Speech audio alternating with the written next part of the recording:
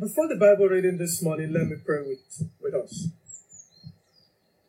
Thank you, Father, for making yourself known to us and showing us the way of salvation through faith in your Son. Teach us through your word and equip us for every good work for the glory of our Lord Jesus Christ. Amen. Amen.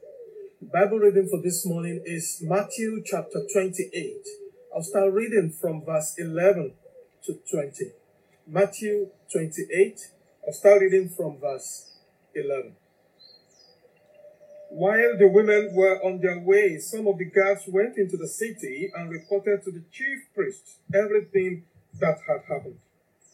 When the chief priests had met with the elders and devised a plan, they gave the soldiers a large sum of money, telling them, "You are to say, his disciples came during the night and stole him away while we were asleep.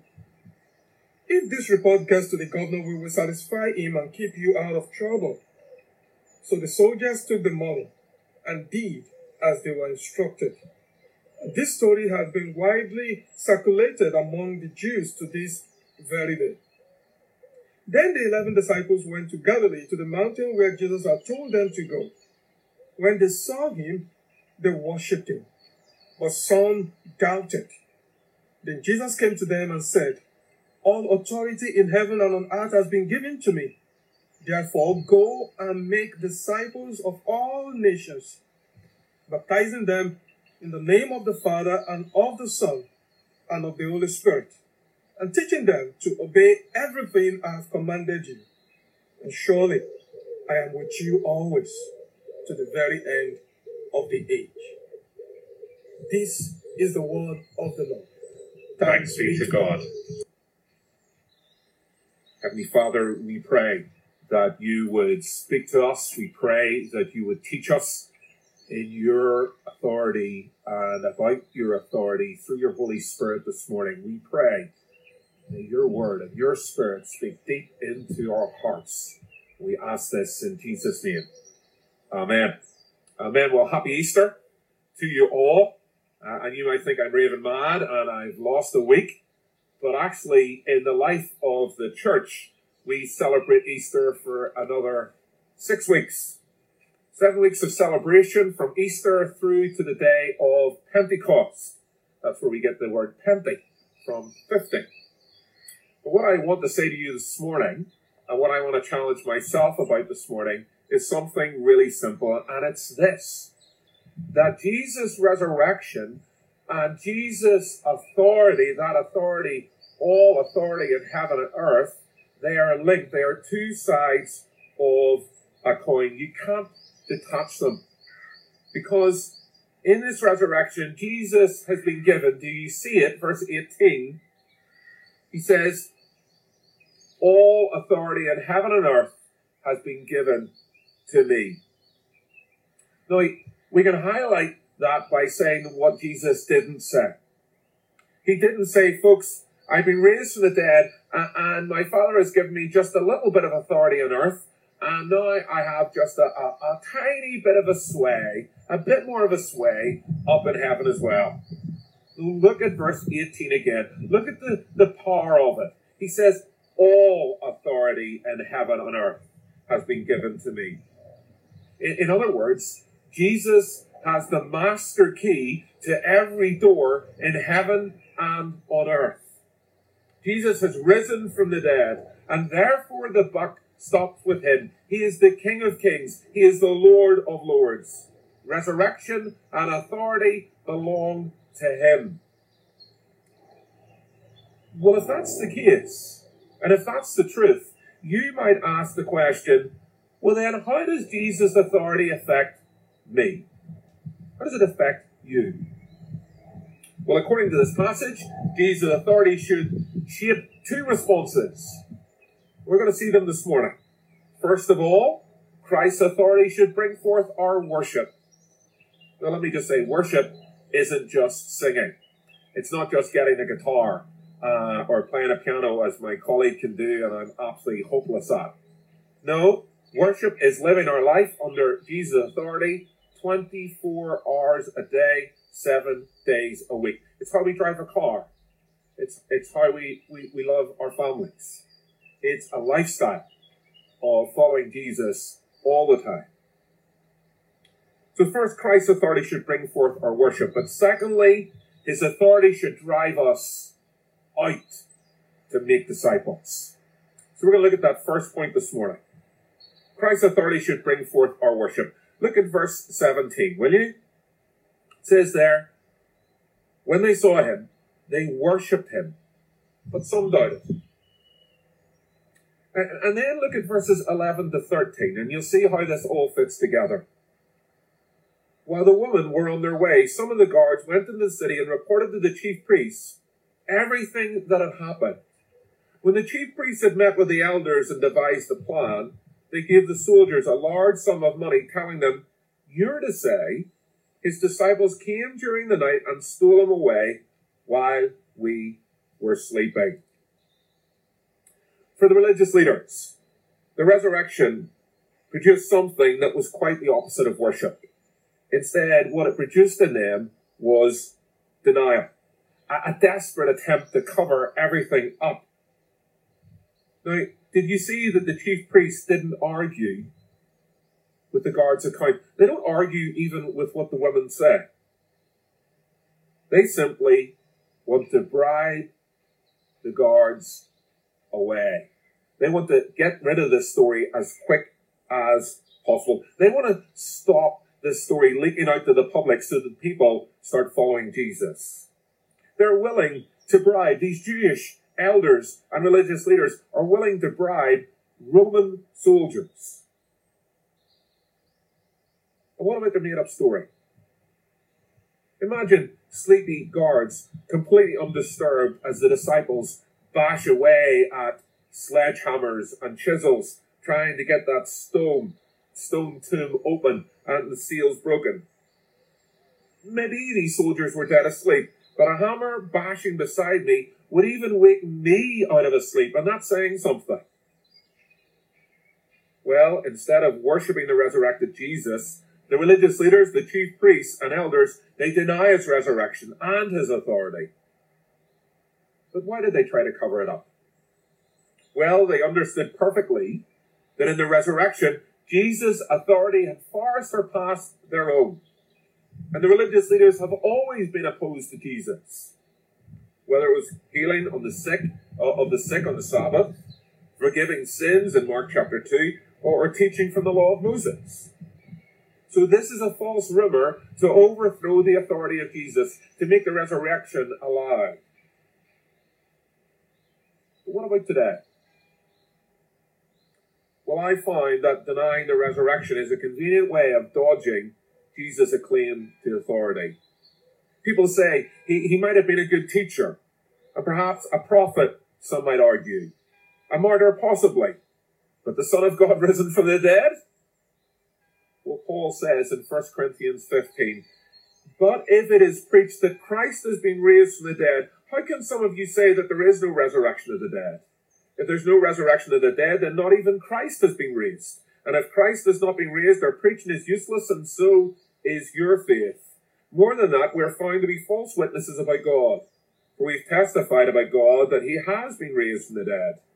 But if he did not raise him, in fact, the dead are not raised. And if the dead are not raised, then Christ has not been raised either. And if Christ has not been raised, your faith is futile. You're still in your sins. And then those also who've been fallen asleep in Christ are lost. If only for this life we hope in Christ, we are of all people most to be pitied." Some of you who think Christianity is just a myth, I challenge you to read about it, to study it. I challenge you to get a book by Lee Strobel, Strobel, The Case for the Resurrection. I ask you to read the Gospels.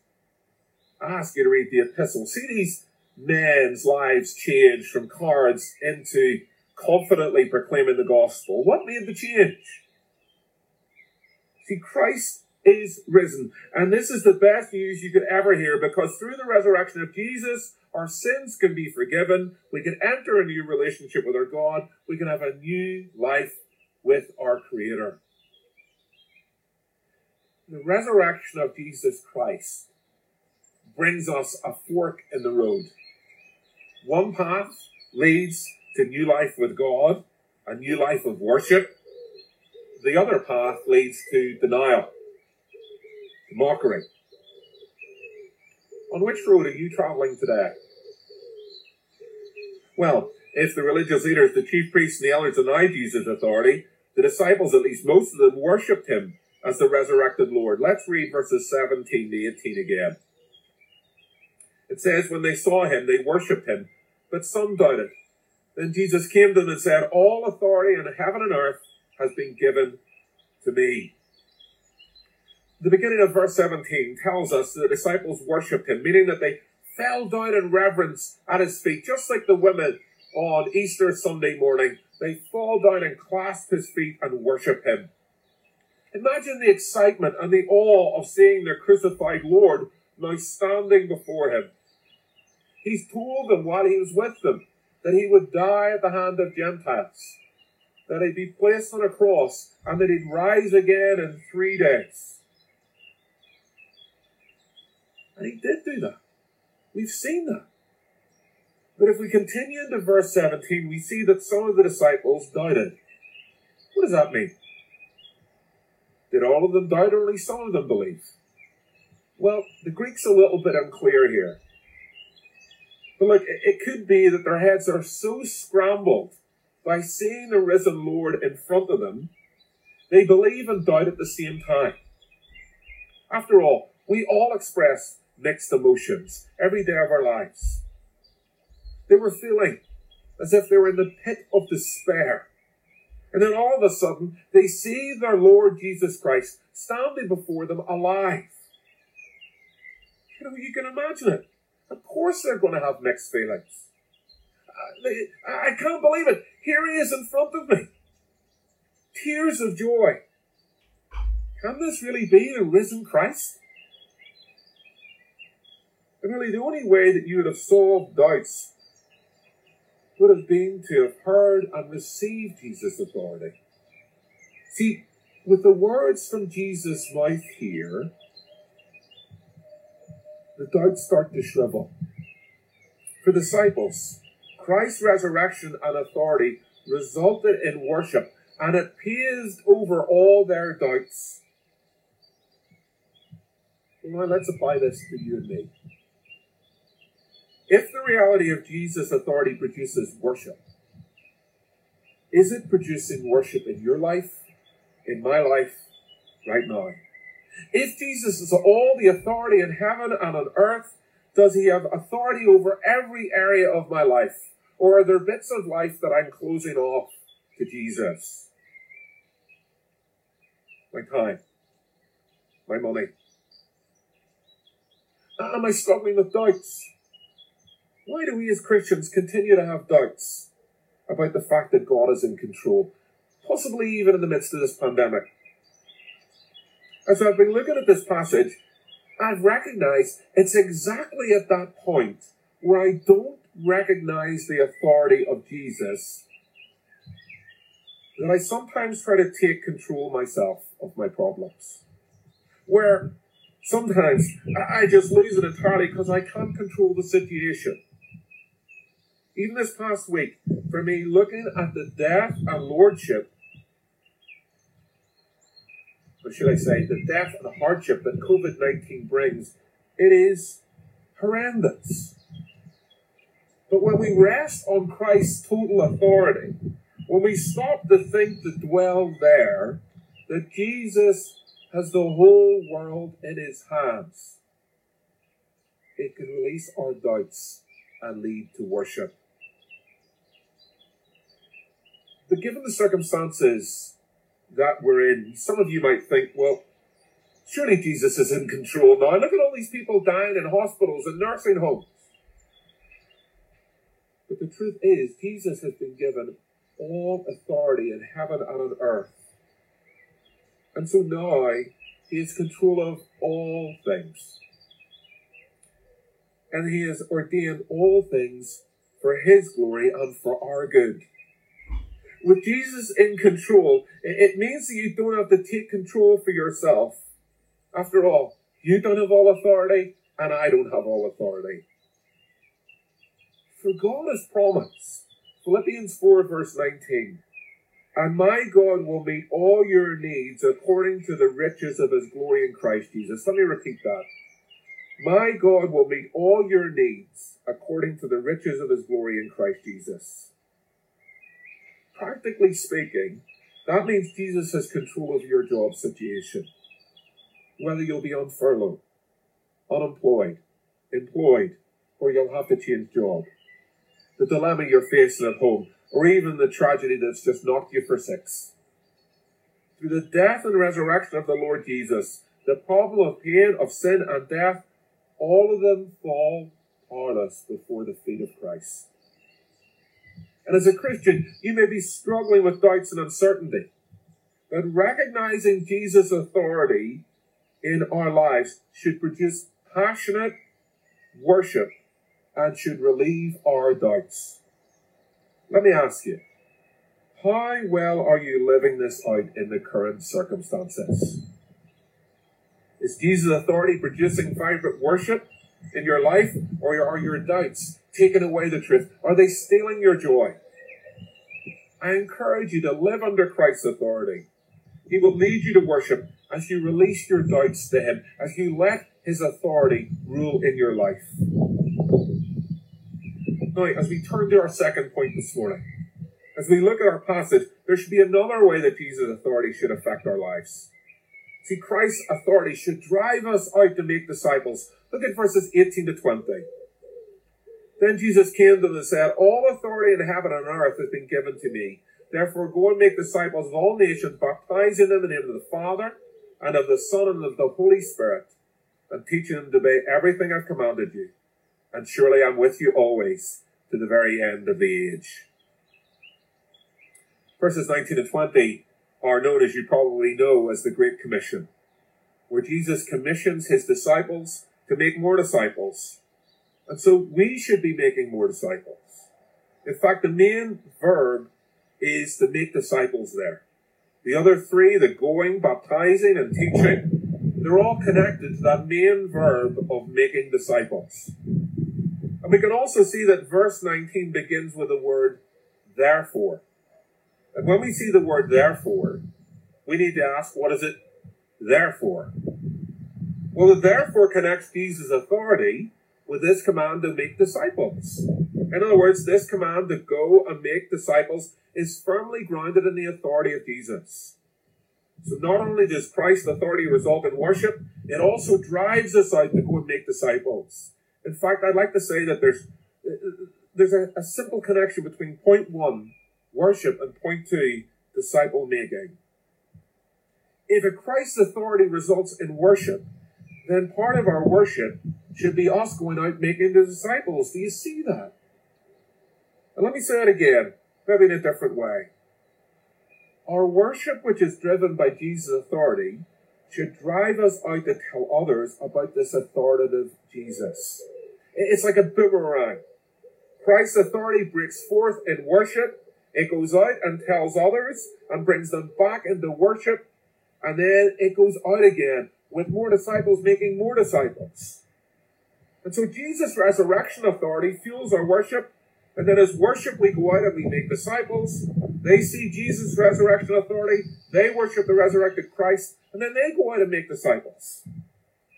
And so if worship of Jesus is the context that motivates us to make disciples, do we then understand what making disciples means? Well, I think we get the facts of the Great Commission. We understand that we're going out to make disciples. Most of all, we get baptism part as well. We say that's up to George and Brian. They're the ones with a bit of plastic around their necks.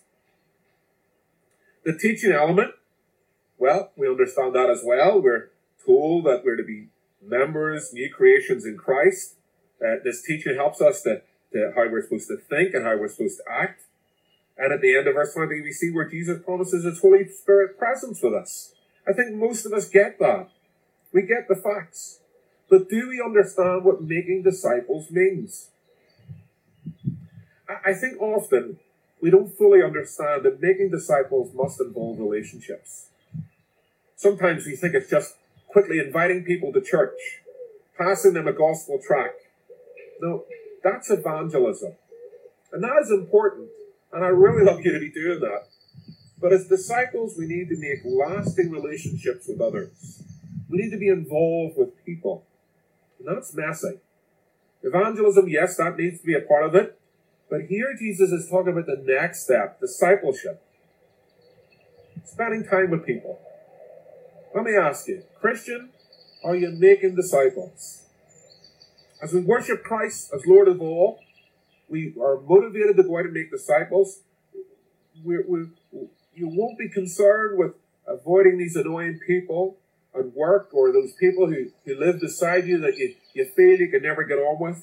No, you'll want to be involved in their lives. You'll be praying for them. You'll be calling them up.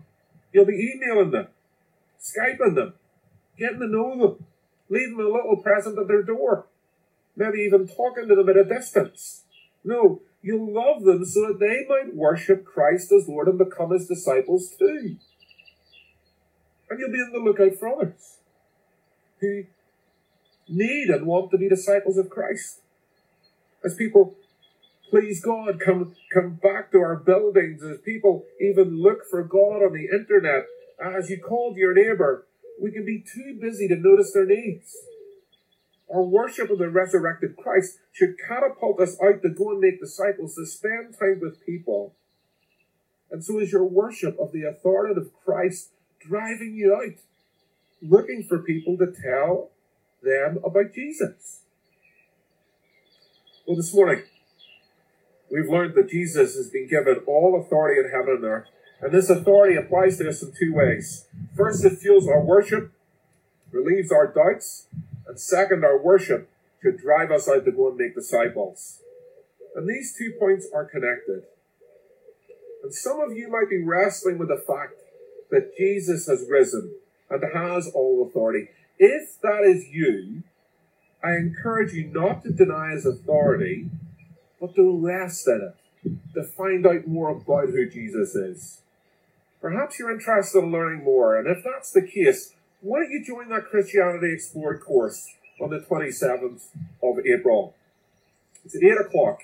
Email me, brian@donaconeparish.co.uk. But for those of us who do believe in Christ's authority, is this producing a lifestyle of worship? And is that then driving you out? Or are you struggling with doubts? I challenge you to let Christ's authority lead you to worship Him as He then relieves your doubts. And then be driven out to go and meet with people.